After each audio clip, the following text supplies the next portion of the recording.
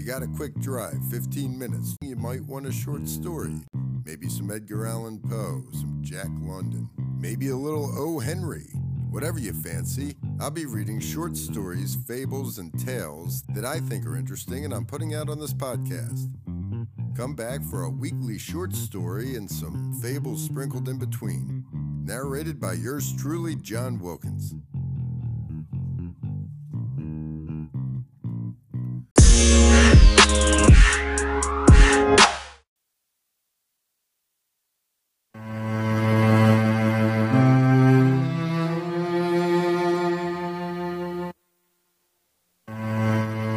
The Celebrated Jumping Frog of Calaveras County by Mark Twain. Narrated by John Wilkins.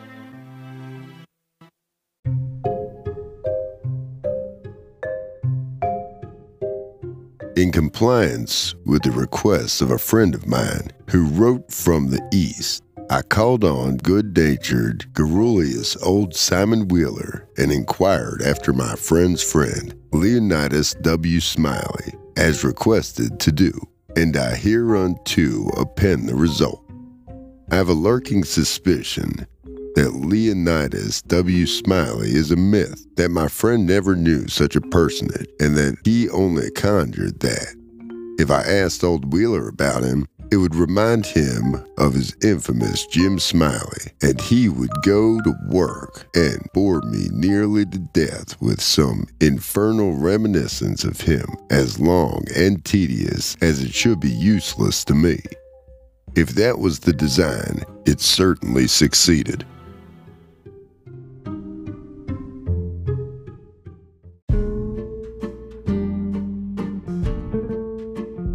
I found Simon Wheeler dozing comfortably by the barroom stove of the old dilapidated tavern in the ancient mining camp of Angels, and I noticed that he was fat and bald-headed and had an expression of winning gentleness and simplicity upon his tranquil countenance. He roused up and gave me a good day. I told him a friend of mine had commissioned me to make some inquiries about a cherished companion of his boyhood named Leonidas W. Smiley. Reverend Leonidas W. Smiley, a young minister of the gospel who he had heard was at one time a resident of Angel's Camp. I added that if Mr. Wheeler could tell me anything about this Reverend Leonidas W. Smiley, I would feel under many obligations to him. Simon Wheeler backed me into a corner and blockaded me there with his chair, and then sat me down and reeled off the monstrous narrative which follows this paragraph. He never smiled, he never frowned, he never changed his voice from the gentle flowing key in which he tuned the initial sentence. He never betrayed the slightest suspicion of enthusiasm, but all through the interminable narrative there ran a vein of impressive earnestness and sincerity, which showed me plainly that, so far from his imagining that there was anything ridiculous or funny about his story, he regarded it as a really important matter and admired its two heroes as men of transcendent genius and finesse. To me, the spectacle of a man drifting serenely along through such a queer yarn without ever smiling was exquisitely absurd. As I said before, I asked him to tell me what he knew of Reverend Leonidas W. Smiley, and he replied as follows. I let him go on his way and never interrupted him once.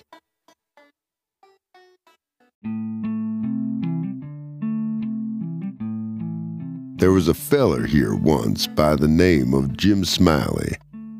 In the winter of '49, or maybe it was the spring of '50, I don't recollect exactly.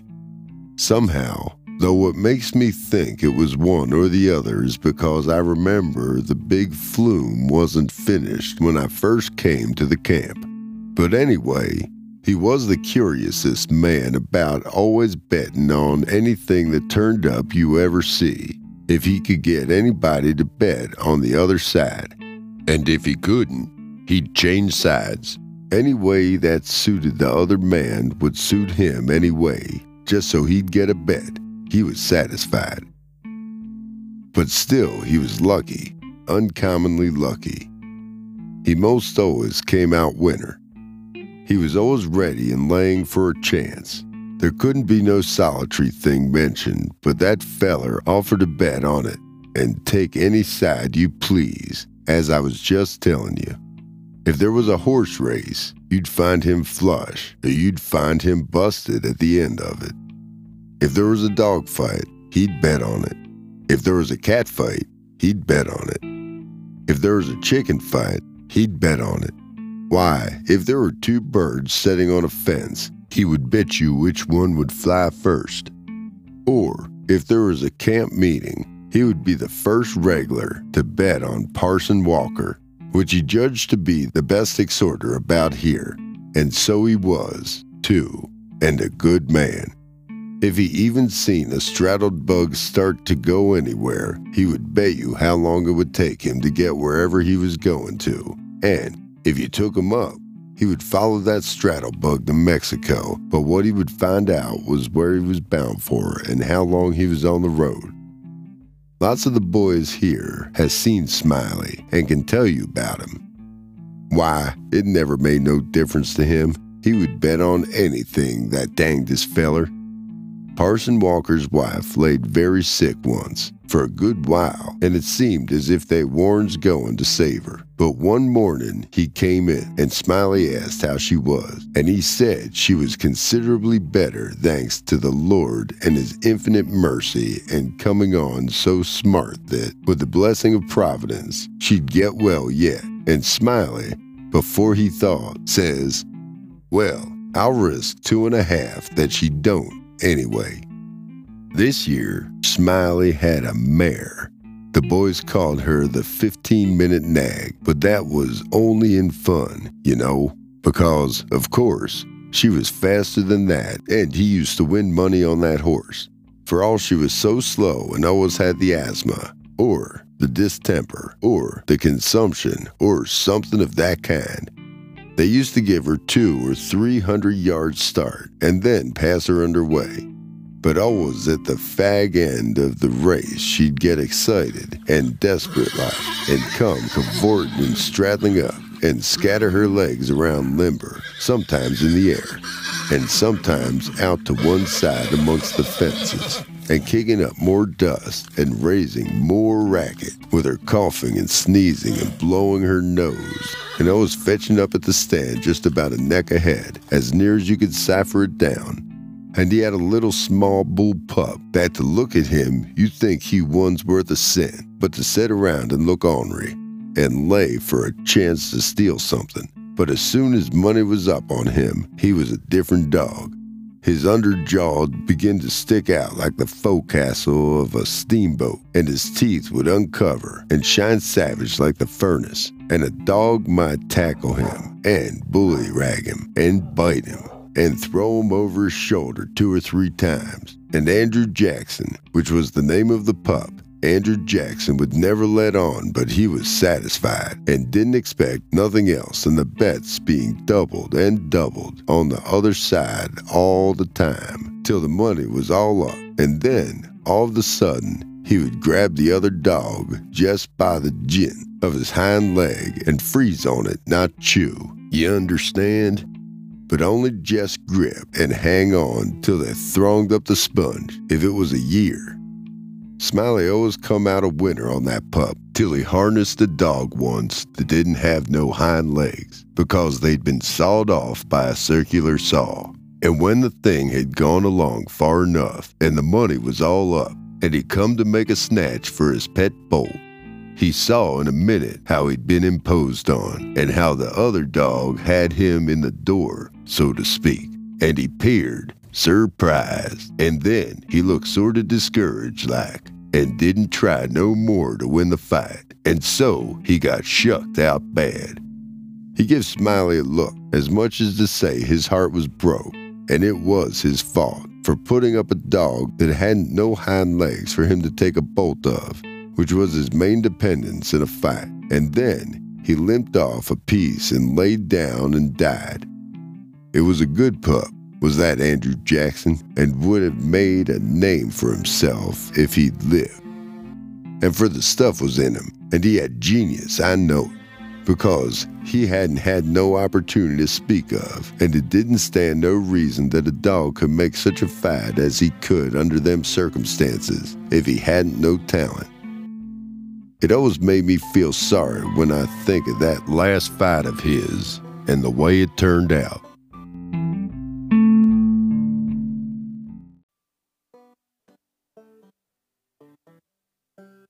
Well, this year Smiley had a rat terrier and chicken cocks and tomcats and all them kind of things till you couldn't rest, and you couldn't fetch nothing for him to bet on but he'd match you.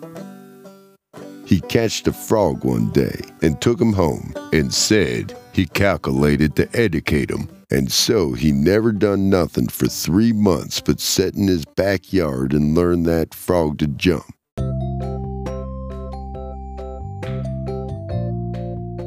And you bet he did learn him too.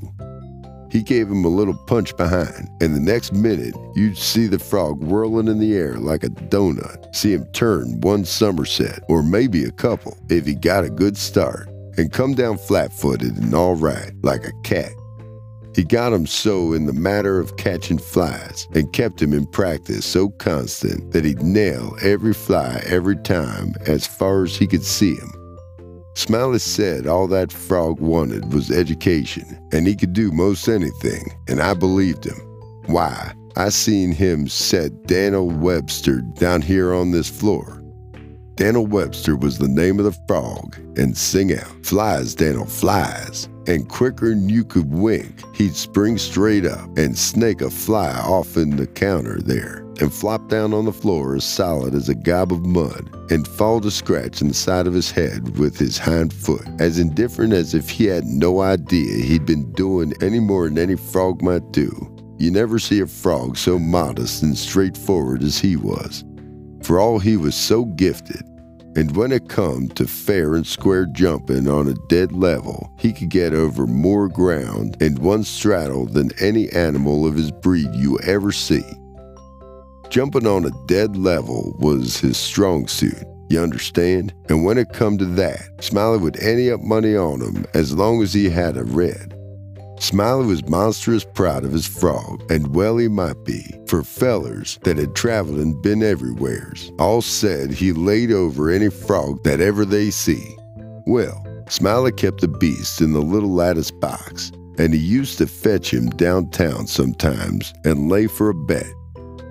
One day a feller, a stranger in the camp, he was come across him with his box and says, "What might it be you've got in the box?" And Smiley says, sorter indifferent like, "It might be a parrot, or it might be a canary, maybe, but it ain't. It's only just a frog." And the feller took it and looked at it carefully and turned it around this way and that and says, "So 'tis. Well, what's he good for?" "Well," Smiley says, easy and careless, "he's good enough for one thing. I should judge he can outjump any frog in Calaveras County."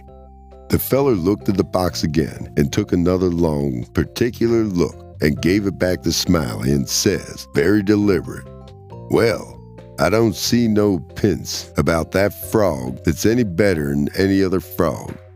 "Maybe you don't," Smiley says. "Maybe you understand frogs, and maybe you don't understand them.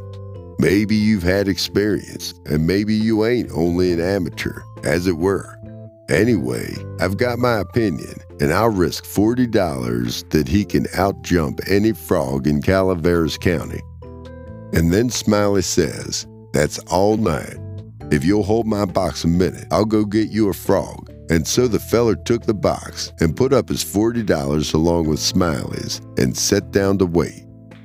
He sat there a good while thinking and thinking to himself, and then got the frog out and prized his mouth open and took a teaspoon and filled him full of quail shot, filled him pretty near up to his chin and set him on the floor. Smiley then went to the swamp and slopped around in the mud for a long time, and finally he catched a frog and fetched him in and give him to this feller and says, "Now, if you're ready, set him alongside with his 4 paws, just even with Dan'l, and I'll give the word." Then he says, 1, 2, 3, jump. And him and the feller touched up the frogs from behind, and the new frog hopped off, but Dan'l give a heave and hissed up his shoulders so like a Frenchman, but it wasn't no use, he couldn't budge. He was planted as solid as an anvil, and he couldn't no more stir than if he were anchored out. Smiley was a good deal surprised, and he was disgusted too, but he didn't have no idea what the matter was, of course. The feller took the money and started away, and when he was going out the door, he sort of jerked his thumb over his shoulder this way at Dan'l, and says again, very deliberate, "Well, I don't see no pints about that frog that's any better than any other frog." Smiley stood scratching his head and looking down at Dan'l a long time, and at last he says, "I do wonder what in the nation that frog throwed off for. I wonder if there ain't something the matter with him." He 'pears to look mighty baggy somehow, and he catched Dan'l by the nape of the neck and lifted him up and says, "Why, blame my cats if he didn't weigh 5 pounds," and turned him upside down, and he belched out a double handful of shot, and he was the maddest man. He sat down the frog and took out after that feller, but he never catched him. And here Simon Wheeler heard his name called from the front yard and got to see what was wanted, and turned to me as he moved away. He said, "Just sit where you are, stranger, and rest easy. I ain't gonna be gone a second, but by your leave." I didn't think that a continuation of the history of the enterprising vagabond Jim Smiley would be likely to afford me much information concerning the Reverend Leodonis W. Smiley, and so I started away. At the door I met a sociable Wheeler returning, and he buttonholed me and recommenced. Well, this year Smiley had a yeller one-eyed cow that didn't have no tail, only just a short stump like a banana, and, "Oh, hang Smiley and his afflicted cow," I muttered good-naturedly, and bidding the old gentleman good day, I departed.